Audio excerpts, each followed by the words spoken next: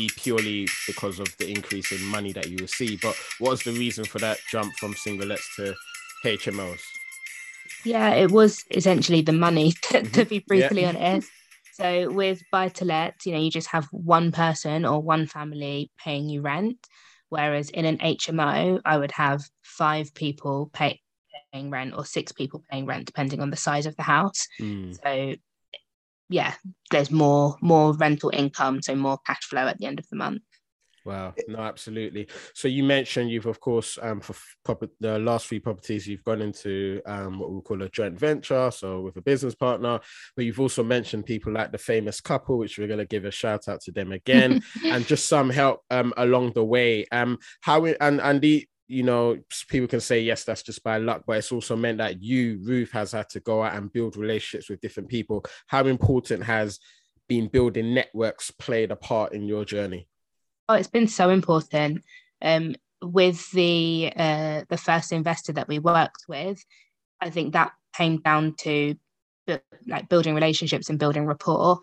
So we had the opportunity to pitch to a room of investors to say, we've got this property deal, we need this amount of money, who's interested? And the lady that ended up being interested, she kind of bought into us, our journey, our story. We spent some time building a relationship with her, and then she wanted to loan money. And the same thing happened with another investor on the fifth property. So yeah, I think it's really important to build networks in the property industry.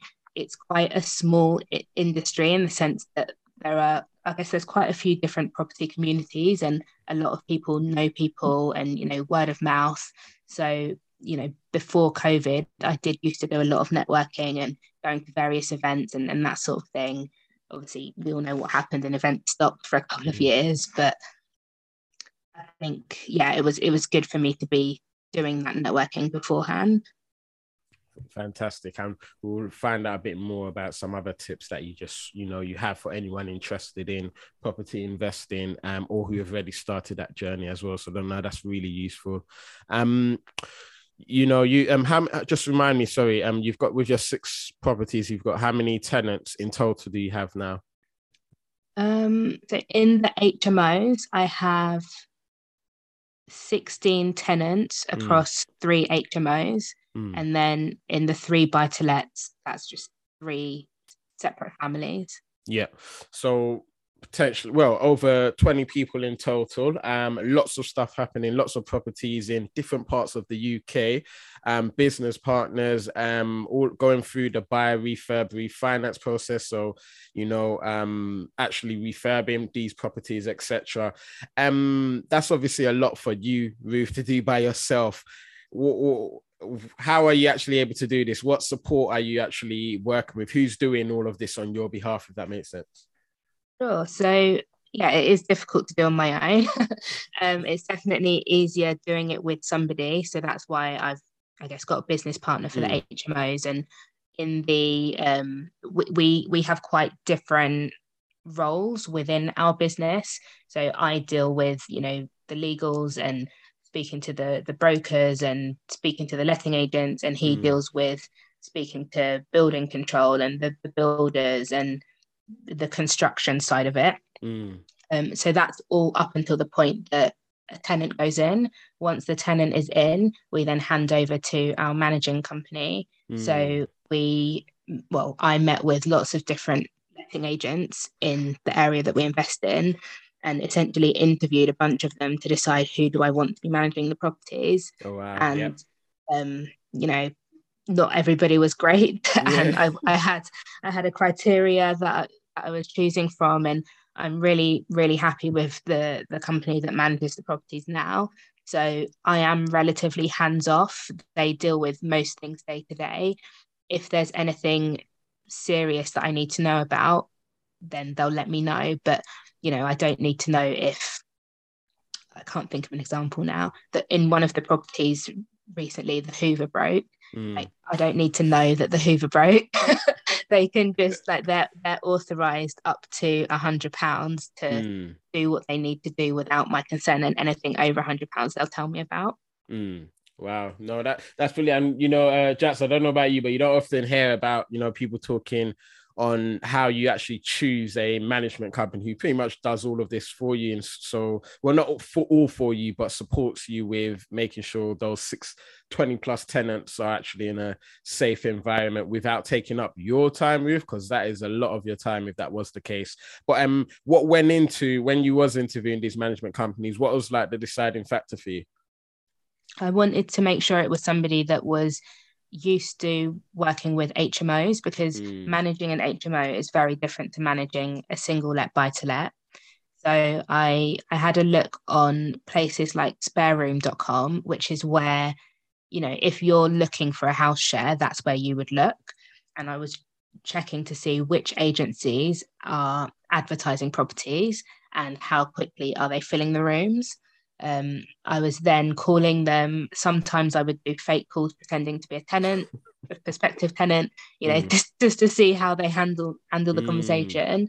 And then I would be, once I decided this is who I want to use, I'd ask them, how do they handle certain situations? So let's say, for example, a tenant stops paying rent. What's their process? Like what or do they even have a process in place? And, just things like that to make sure that I was confident in how they were going to be dealing with things. Even to, what's their maintenance procedures. So if there is a problem in the property, are they going to come back to a tenant within 24 hours, or are they going to ignore them? Like, these are the sorts of things that I needed to make sure I felt comfortable with, because at the end of the day, I want to make sure that the people living in my houses are happy and comfortable, so that they do pay rent and so they stay there for a long time.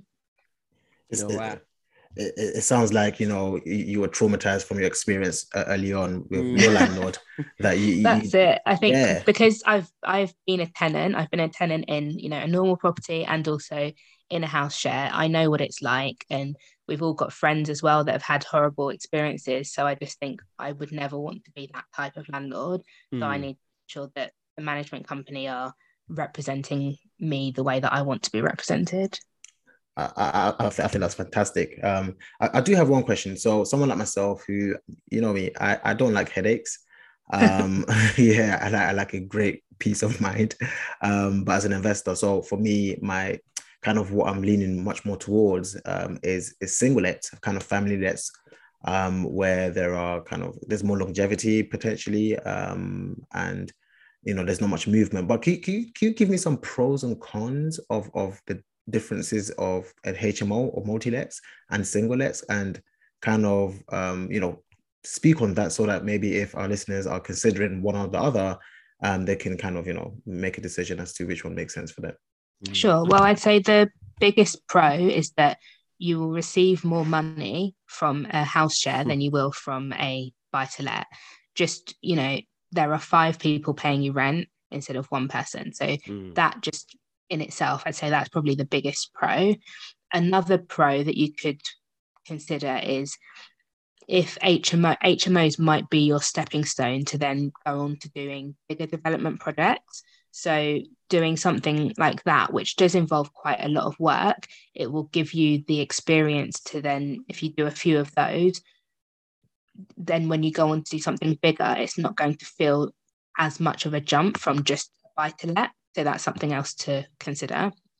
But in terms of, sorry, go on. No, I was saying that's really interesting, so that you don't feel overwhelmed by jumping from one thing completely to a higher scale kind of thing. Exactly. I do think there are quite a lot of cons, but it's just how you choose to see it. So because there are more people, technically there's more things that can go wrong. The nature of HMOs is that people don't tend to stay there that long. So I can't remember whose podcast I heard this on, but they were saying on average people would stay in a house share for 18 months. Now, I've been lucky enough to have in one of the HMOs anyway, someone was there for 4 years, which is actually quite a long time. But in between those changeovers, you're going to have void periods, and that's something that will happen more in HMOs than would happen in a house share. In HMOs as well, you are responsible for paying the bills. So now that, you know, electricity and gas is super expensive, that's something to consider that wasn't, well, it was still a consideration previously, but it's even more of a consideration now. I'm just trying to think what else. I mean, yeah, there are lots of cons, lots of pros, and I just think it comes down to what systems do you have in place to help you out, and how much do you really want it? Because, you know, not everything in life is easy, and if it was easy, everyone would be doing it. No, absolutely, absolutely. That's super useful. Thank you for that, Ruth. You've of course gone through this process, and you thought about the, you know, the pros and cons with getting onto HMOs as well. Do you want to talk a bit more about some of the challenges that you've had just in general throughout your whole process of building your property portfolio? Just trying to think. Like, I do genuinely think that I have been quite fortunate, blessed, grateful in the sense that I haven't had a huge amount of challenges or a huge amount of hurdles. I'd say the thing that frustrates me the most about the process is the actual purchasing process. So the HMOs that I bought them in a limited company rather than in like my own name. And the mortgage lender that I've used for these particular properties had so many hoops and hurdles to jump through. So conveyancing can usually take anywhere from, I don't know, 4 weeks at the earliest to maybe 8 weeks or 12 weeks. But each of these properties, some of them took even up to 6 months. And that's just because of the hoops that the lenders was making us jump through. But I wanted to go with that particular lender for a number of reasons. So it just meant, you know, I had to jump through all those hoops to get it. And it was frustrating, but I would probably still choose them again if I was moving forward, if I was doing it again. You spoke about buying as an individual limited company. Do you want to talk a bit more about that? Yeah. So when was it, 2018 or 2017? There was a new piece of legislation, which I think was called Section 24. And it meant that it changed something to do with like tax. And Jax, you can probably help me out on this one. Yeah. So Section 24, it came in, I believe it was I think it was April 2018, I think. Yes, or maybe a year before. I'm not too sure. Yeah. So essentially Section 24, to cut a very long story short, is changes to how you are taxed as a landlord. Essentially, historically, depending on how much he was earning. So if he was earning, let's say £1,000, I'll use the example because it's always easier. If it was earning £1,000 from rent, and you had a mortgage of, let's say, £300, then you will then have to pay tax on the net, which will be £700 in this circumstance. However, since Section 24 has been introduced, you now have to pay tax on the whole £1,000, which can make it very, very inefficient for many, many people, especially if you are a higher rate taxpayer. So the way to go around this is to buy properties within a business structure. Usually we call that a special purpose vehicle, sometimes shortened to SPV. So essentially the business now owns the properties, and of course you are the owner of the business. Yes, you go through the similar routes, you still, have to get your buy-to-let mortgages, etc. But generally you are the guarantor of those loans, because obviously you and the business are two different entities. And then what makes it more attractive than what was before is that you then only have to pay corporation tax, and you only pay the net.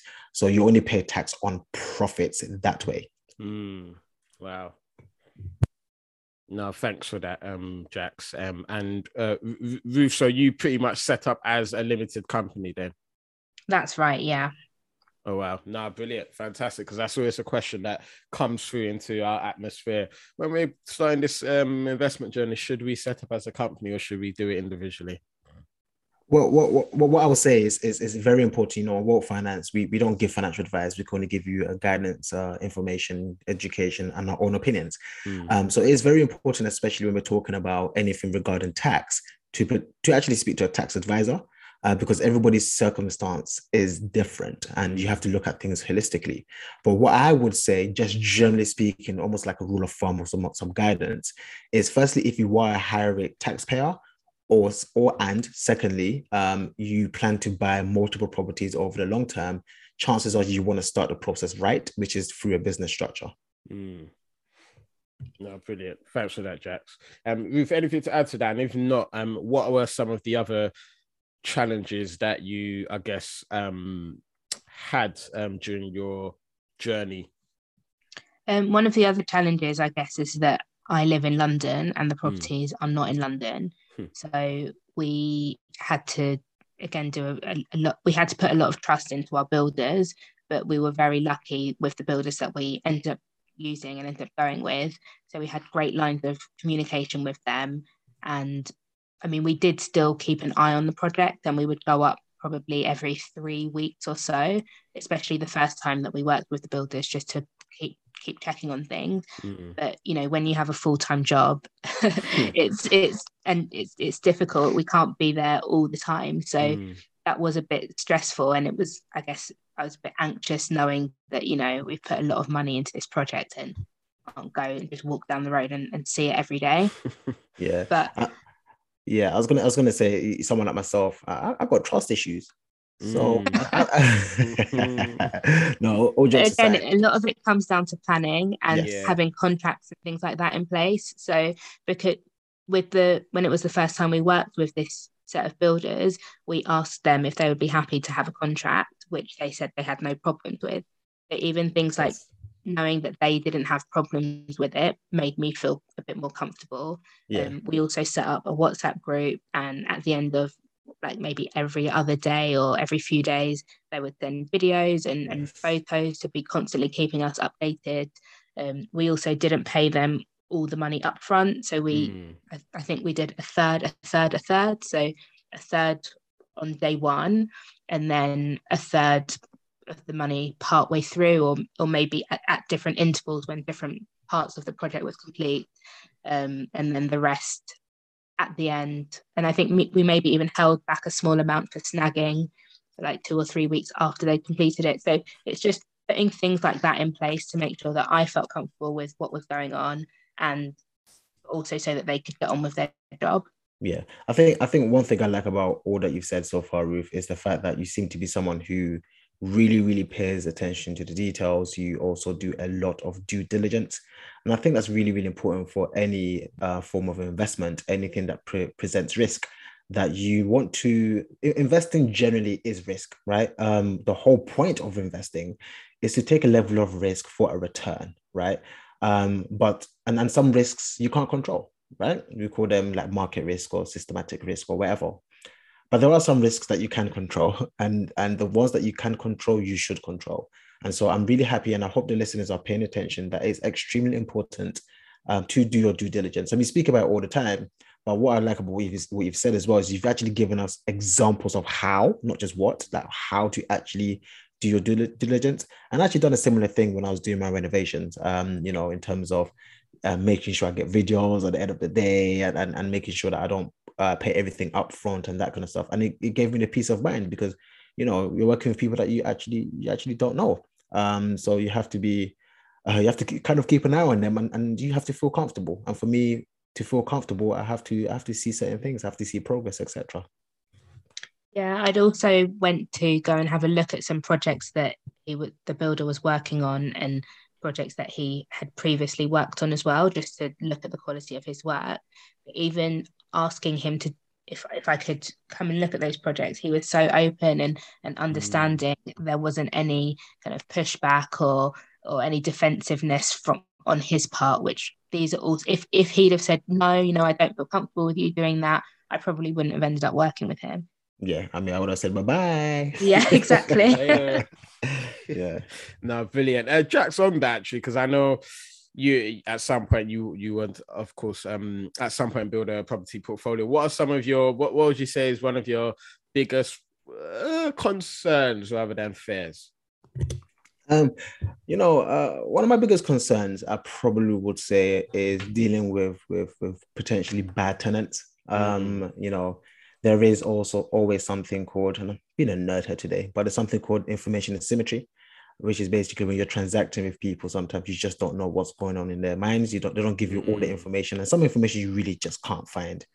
And sometimes that can make me a bit nervous. I would absolutely hate to deal with bad tenants, and there are many laws that protect these people. So I think that's my biggest concern. And I'm from Hackney. We do things in a certain way. You get me? No, I'm joking. But Jax, what if you weren't managing the property? If you had a letting agent or a managing agent looking after it, you wouldn't be dealing with the tenants. They would. So yes, would that still be a concern of yours? Well, that's why I'm learning, Ruth. So I mean, I love the fact that you've brought that up as well, because many people actually have this idea that when you become a landlord, that you have to be the manager, you have to manage everything, and that's not necessarily true. But yeah, I think Ruth has actually hit the nail on the head. In that case, you just have to manage the agent. Yes, I'll have to manage the agent, and just have a few words and let them know that I'm counting on. I'm just counting on them to do a great job. But like Ruth said, it's about vetting the right people, and you have to have the trust. So yeah, I'm looking forward to it. And of course, I know Ruth will definitely be helping me on the journey. Isn't that right, Ruth? Yeah, definitely. But no, on that, Ruth, actually, with tenants, I mean, you've got like 20 plus tenants. Has there been any sort of major issues for you? Yes and no. So during COVID, obviously that was a difficult time for everybody, and there was one particular tenant who lost his job, but he'd been a tenant of mine since maybe 2016 or 2017, and always paid, and it was a terrible time for a lot of people. So I felt like I don't want to be a bad person and say, if you can't pay your rent, leave. Because that just wouldn't sit well with me. So we came to an agreement in that I allowed him to pay half rent for, I can't remember if it was 3 months or 6 months. And then we were going to work out a payment plan of how he could, pay that back later on. And it ended up being that he ended up leaving the property because he couldn't get a job, and he decided to just move back home. But it could have been a much worse situation. He could have said, no, I'm not paying half rent, I'm just not going to pay you at all. And also during that time, again, legislation changed in that you could not evict a tenant, or it was going to take 6 months to evict a tenant, whereas it didn't used to take that long. So it could have been a much worse situation for me. But if you remember before, when I was going through, what are my expenses after rent, and I always put aside an additional 10%. So I had some of that money kind of stacked up. Also, because the properties are up north, the mortgage, I think, on that particular house was 112 or 118 pounds. So although, money's still money and I'm running a business, I didn't want to make it all about money. I thought, you know what, I can afford to pay this mortgage for a few months if he's not going to pay the rent. So I just thought, you know what, it is what it is. I'll take a loss for a few months. But I was never kind of fully out of pocket, if that makes sense. No, I love that, Ruth. God bless you for your display of compassion during, I guess, extenuating circumstances as well. And I know you going through your own experience with your very bad landlord as well. It's just helped you become, the landlord that hopefully you want to be. So and that's really great to hear. And yeah, thank you for sharing that. I think that's the worst thing that has happened. And I've heard, so many other stories from other people where things have gone wrong, and I'm very fortunate that none of those things have happened to me yet. Have you prepared yourself if it does ever happen? I mean, just deal with it as and when, but I'm hoping I will never be in any of these situations, because my letting agents know types of tenants I'm comfortable with. Mm. No, absolutely. I know, Jax, this is the moment where the Hackney in Jax comes out. I just have a few words with the tenants. We'll give them an offer that they can't refuse. That's very interesting. Ruth, you mentioned something that's got me thinking, and I think it's actually important to maybe speak about. So you mentioned I'm running a business here. Now, many people see property as an investment rather than a business. Would you want to talk about the differences between what you feel as if the differences are between running a business and seeing property as just an investment? So this is something that I learned from one of my mentors. So they were saying, there's a difference between being a landlord and being a property investor. And typically people become landlords. Well, it can be intentional or accidental. So let's say, for example, somebody passes away and you inherit the property, you will end up as an accidental landlord.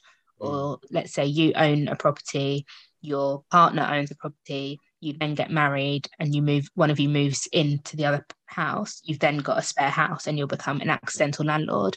And there's nothing wrong with that, but accidental landlords typically or historically didn't used to run the property as a business. It would just be, I've got some extra money coming in and we'll put that towards a holiday once a year or something like that. Whereas I've decided to set up in a way that, I've got systems, I've got spreadsheets, I've got everything that you would if you were running a proper business. I, try to keep up to date with what's going on in the property world. I do various bits of CPD each year, and and just try to keep on top of things a lot more and be proactive rather than reactive. Love that. I really love that. And I love the fact that you said the CPD, because as a professional in investment management, I have to do CPDs anyway. But, when I'm running a side hustle where I'm helping people with their personal finances, I think that's very separate to investment management. And so I've also created my own version of what a CPD is, which I think helps me become a better coach. I'm someone who can actually help people with their personal finances better. So I really, really like the fact that you've mentioned that as well. I thought it was just me being extra, No, I think as well, because eventually I would like this to be my full-time job. I'd like to, give up the day job and just do property full-time. So I wanted to set it up properly from now so that when that time comes in the future, I've got everything in place and I can just continue doing it the way I'm doing it. Yep. And anyone wondering what CPD stands for, if you don't know, it stands for continuous personal development. It's something that many professionals in different careers have to do to show that they're still competent and they're learning and they can still do their job properly. Usually it's done by a certain amount of hours, for example. So if I take an exam or if I attend conferences, I can mark those things off my CPD, and there's a set limit. If I get to let's say 100 hours per year, then I can say that I've completed my CPD. So yeah, we do that in the professional world. But if you can do that for your own business as well, proactively, where you don't have to do so, I think that's amazing. No, thank you very much for that, both. Ruth, you mentioned Section 24, with sort of, I guess, changes in regulations over the years, particularly when it comes to landlords. You always hear of things in the news, such as, is buy-to-let worth it? More things are coming in place to put landlords off or make sure they earn less, all of that stuff. Has there been challenges in that area? Yeah, I mean, the tax one was obviously something that I had to contend with, but I chose not to see it as a hurdle. I just chose to see it as, this is what it is, and just plan for it, put money aside for it, and there's nothing I can do about it. But I think the thing that's been the biggest banner in the works, I guess, is the additional stamp duty. So when you own one property, you have to pay an extra 3% in stamp duty. Now, all of my properties are up north. I haven't ever bought anything that's more than £100,000. So the stamp duty is always, pretty minimal. But it does mean that now that I'm ready to buy my own place Mm. and it's in London or South London, I'm now having to pay a ridiculous amount of stamp duty. And if that rule hadn't come into play, then I wouldn't be paying any stamp duty. No, but absolutely. it's just something to be aware of, like rather than seeing it as, oh, you know, buy to let over, I can never do this, that and the other. Just be prepared for it, put money aside for it, and add the cost into, you know, your sums when you're working out is it going to be a viable investment or not, rather than seeing it as a barrier.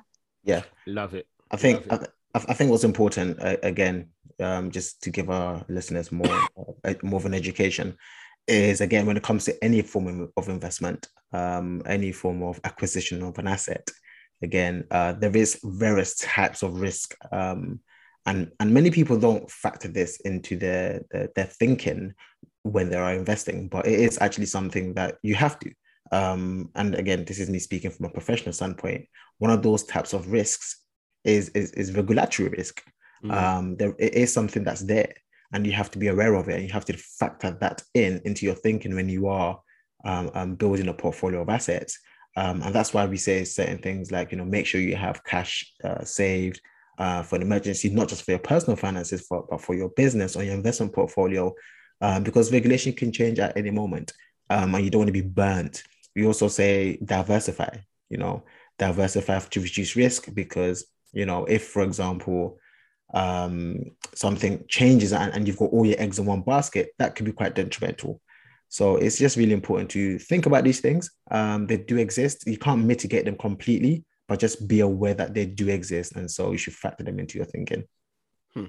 No, brilliant. And just talking on risk in general, I mean, on episode 70, we've done an episode called How to Understand and Prioritize Investment Risk. So people may get scared of the word risk, but it's just important. It's not something that we need to be scared of. It's something that we need to be aware of and understand, if possible, how we can mitigate it. So no, Ruth, love that response. So yeah, no, thank you very much for that. Cool. So on whenever we have discussions around this relating to sort of personal finance, we like to give a balanced discussion. So we've spoken a lot about, you know, some of the challenges that you have had, or maybe you've heard some of your peer landlords have had. You've spoken a bit about the journey from getting from property 1 to 6, and you know, some of the processes that you've gone through that, or some of the hurdles that you've had to jump. So let's go on the other side. You know, you've got your 6 properties. We want to hear a bit more about, you know, why did you do all of this? What are some of the, you know, the successes or the returns that you've seen? And there may not be none at this point. Who knows? But it'll be good to understand a bit more about you, about that shortly.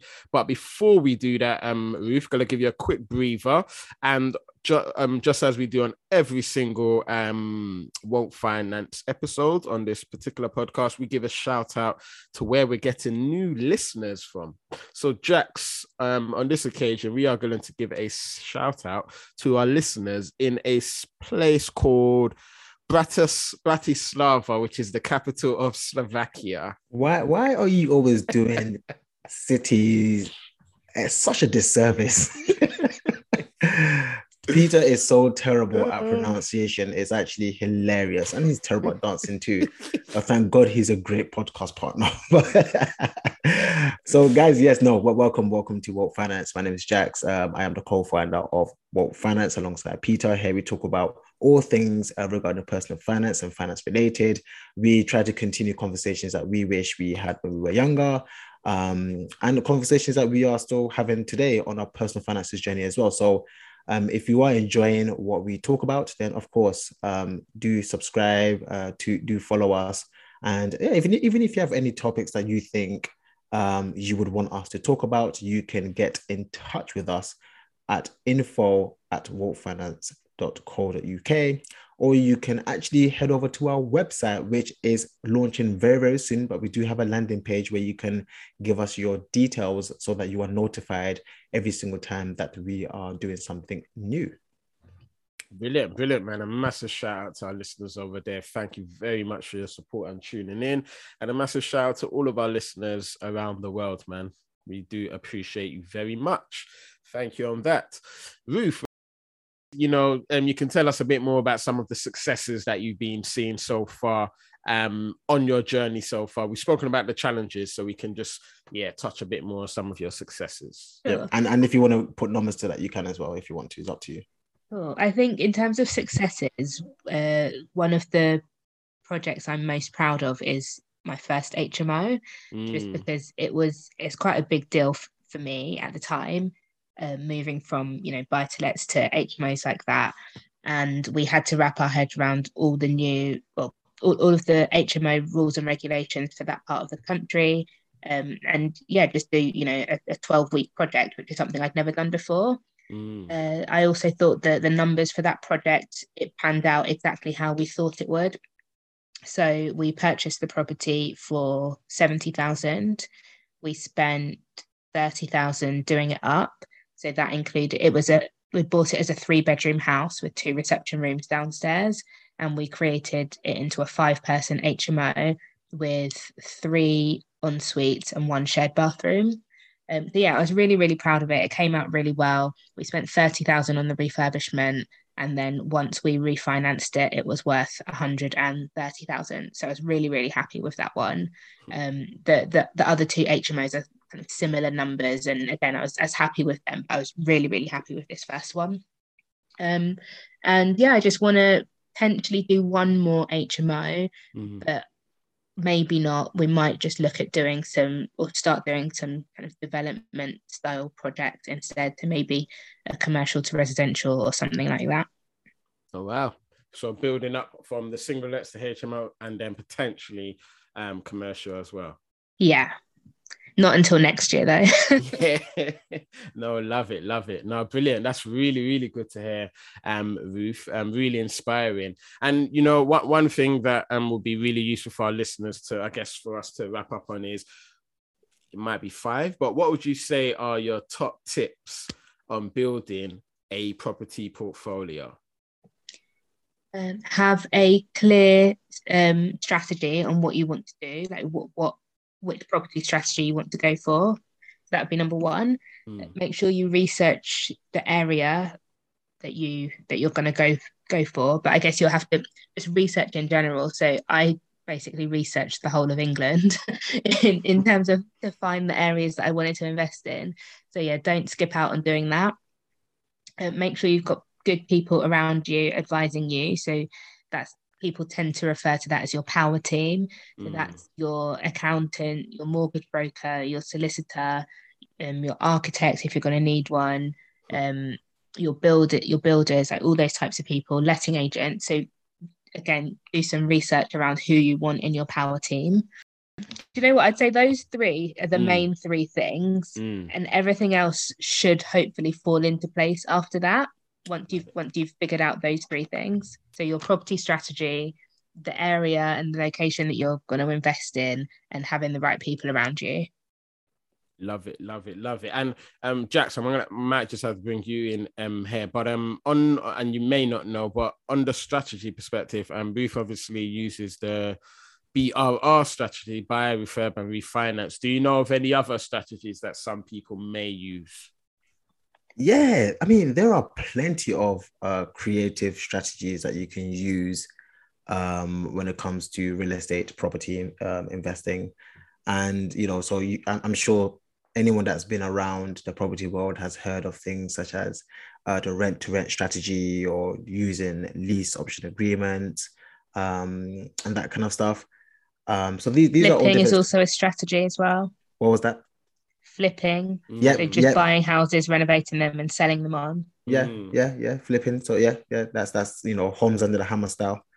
That's something that people adopt as well. So there are many different strategies. I think the key thing is to really, really learn about the different strategies and see which one suits you. So, people talk about the rent-to-rent strategy being a very high cash flow type of strategy, but it actually requires a lot of time. So you run it more like a business than let's say a property investment that provides cash flow. It's something that you actually work on, from what I've heard. So it really depends. I think it's important to get educated from whoever you can find. Maybe Ruth can point us into some directions as to, if someone wants to get further educated in property, where they should go. But yeah, I think the strategies are out there. They're plentiful, but you have to learn them individually and see which one And suits just on you. that with the strategies, I'd say as well, kind of stick in your lane and try not to get like blindsided by what other people are doing, because there are so many strategies out there. And I don't necessarily think, strategy A is better than strategy B. It's just, do what you want to do, be happy and comfortable with what you're doing, and just do it, rather than, oh, well, she's doing rent to rents, or this person's doing HMOs, or this one's doing service accommodation. Like, they're all good strategies in themselves, but you've got to figure out what's your end goal. Why are you doing this? Are you wanting to make some like large lump sums of money, or are you wanting cash flow, or are you wanting capital appreciation? Whatever it is, and then find the strategy that suits what you're looking for. Yeah. So I feel what Ruth is saying is also just understand the pros and cons of each, right? And see how that suits you. So earlier I was saying, for example, I like a peace of mind. And maybe when I start my property journey, I may just want property to be something that supplements my income, because I generate income from other sources as well. So I may not be willing to give too much of my time to do things like flips. I may not be interested to buy a property and then add value and then sell it on. That I have no interest. I might be much more interested in just buying a family let and just receiving albeit it might not be the highest cash flow, but it's cash flow that comes in and may come in for a very long time. If a family lives in there, that supplements my income elsewhere. So it's really important that everybody understands kind of the different strategies, understand what they are, stay in your lane. And this actually goes for stocks as well. Don't want to bring in stocks, but I couldn't help myself. But when it comes to investing in financial assets, don't get too we call it the shiny object syndrome. Don't try and you had this person's trading, day trading, this person's swing trading, this person is buying dividend stocks, this person is buying growth stocks, this person is buying mutual funds, and you just confuse yourself as to you don't even know what to do.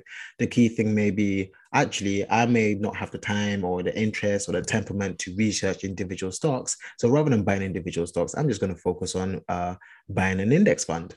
And just keeping up, buy like a S&P 500 index and put money in there every single month, and I'm comfortable with that for the long term. Or you might say, in fact, I don't even know which index funds I want to invest in. Why don't I just stick to a robo-advisor who's going to do everything for me? You go in there, they ask you a few questions. What's your objective, time frame, ability and willingness to take risk?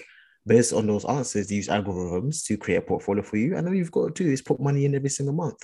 For some people, that is the way they probably want and need to go. So it's really important to understand these things, understand the pros and cons of everything, and then ask yourself which one actually suits me, and then stick to it. No, thanks for that, Jackson. Whilst, because you brought up stocks, I'm just going to mention, but in the future, we do have an episode on stocks versus property investing. So do stay tuned for when that comes out. I can't wait for that one. It's going to be techie. It's going to be techie. But no, listen, Ruth, those tips have been super useful. So thank you very much for that as well. And I'm sure if you've got any more, feel free to add on. But my question to you right now to wrap up on these, where does this all end? You've moved from single lets to HMOs, now thinking about commercial. What's the end goal for you? Where is Ruth going to be when she's 60? Do you know what? It's difficult to think about what that end goal actually looks like. But I think for me, it's when I have enough money coming in that per month that I feel like, okay, I'm ready to stop my day job now. And that goalpost does keep moving, as life keeps getting more expensive. Yeah. But I think that's the initial first goal. I'd also really love to be able to help my mum pay off her mortgage as well. So I think that's another big one for me. And then, I guess I'll just see where the world takes me in the future. Ruth, can I butt in very quickly, because there's something that I think might be important for our listeners to know. We go on social media, particularly YouTube, and they make property investing sound so easy. Financial freedom sounds so easy. Quit your day job so that you can put all your hard-earned, all your energy into running your property. What do you say about that? You still mentioned the fact that you still have the day job. I still have a day job. for a number of reasons. So I wanted to have a salary so that I could continue to get mortgages. Because I knew that I hadn't bought my own, like my residential home yet, I needed to have a salary so that I could get a mortgage. So that was, important for me. I think if you are somebody that actually likes your job, why should you quit it? I understand what, like, the appeal to want to just quit and go traveling or live that nomad life or whatever it is, but I think if you still have responsibilities and things that need to get paid and you want some level of stability, then it's good to have a day job while still having money coming in from other income streams. Yeah, I agree. I agree. I think it's very important for people to make wise decisions. And a wise decision is one where you've considered all the possible outcomes before actually jumping into something that may cause you stress. So yeah, I think that's something that's important for our listeners to understand, PR. No, absolutely agreed. Absolutely agreed. Now, thank you very much for that, Ruth. It's been super useful just kicking it back with you and just listening to your journey. So inspirational, just from your journey from in terms of what you was learning in university, and then just how your paths changed, and you went into this, but alongside your day job as well, where your journey in just a short space of time, 7 years is a short space of time when it comes to putting your money in any form of in investments as well. And it's just really inspiring, and also it feels like a very well balanced conversation in terms of you sharing the challenges and successes as well. And my final question is to you right now, Ruth. Any regrets? Sometimes I really do think that I did it the other way around. So I bought my house first and then did the investment. But it is what it is. I wasn't able to do that at the time. So I don't regret it because I've been able to still do it. But if I were to have one regret, that's something that I might say. But apart from that, no, I'm pretty happy with the way everything's gone. Maybe I regret not starting sooner, because I did actually have the opportunity to start all the property stuff back in 2013, but I procrastinated and wasted time, so I didn't. And then I also took a bit of a hiatus around 2017, 16, 17. And again, I wish I didn't do that, but it is what it is. No, agreed. And I'm a big believer of, things work out the way they work out for a reason. So no, just thank you for that. And congrats on your successes, and congrats on technically your first residential property. Thank you. My first home. Yeah, your first home. That's it. Yeah, I mean, from me, I think, I'm proud. I'm proud of you because, I know it's not easy, especially for a woman, let alone a Black woman, to be getting to the places that you have. So congratulations. I can tell it probably wasn't as straightforward as they've made it sound. It might have been quite difficult, but you've always had the right mindset, and I think that's really important. And that's what we preach in Wealth Finance, is before we start any journey, we try and focus on a mindset shift. If you don't have the right mindset from the beginning, it seems that Ruth had it from the beginning. She had ambition and she has stuck by it, and in those challenging times it was even ambition and the knowledge that took her through those challenges. So really, really important to be ambitious, change your mindset, and continually learn, because things are always changing. You have to keep up with the times in any asset class, whether it's stocks, shares, bonds, real estate, etc. No, absolutely. Ruth, listen, it's been a pleasure. Thank you very much for your time. Anything that you want to leave us with or share before we let you go? No, I think we've covered it all. Fantastic, man. Fantastic. Well, God bless you. Thank you very much. Jax, thank you very much for your time as usual. And to our listeners, hopefully you've found that really useful, and it supported you if this is something you're thinking about, or this is something that you're not aware of. So hopefully it's been of value to you. Listen, if you know someone this would be of value to, whether it's in your socials, your friends, family members, spouse, whoever, feel free to just share this episode with them, as well as as any other of our episodes. Keep doing what you're doing, liking, subscribing, commenting, and all of that good stuff. And remember all, stay woke.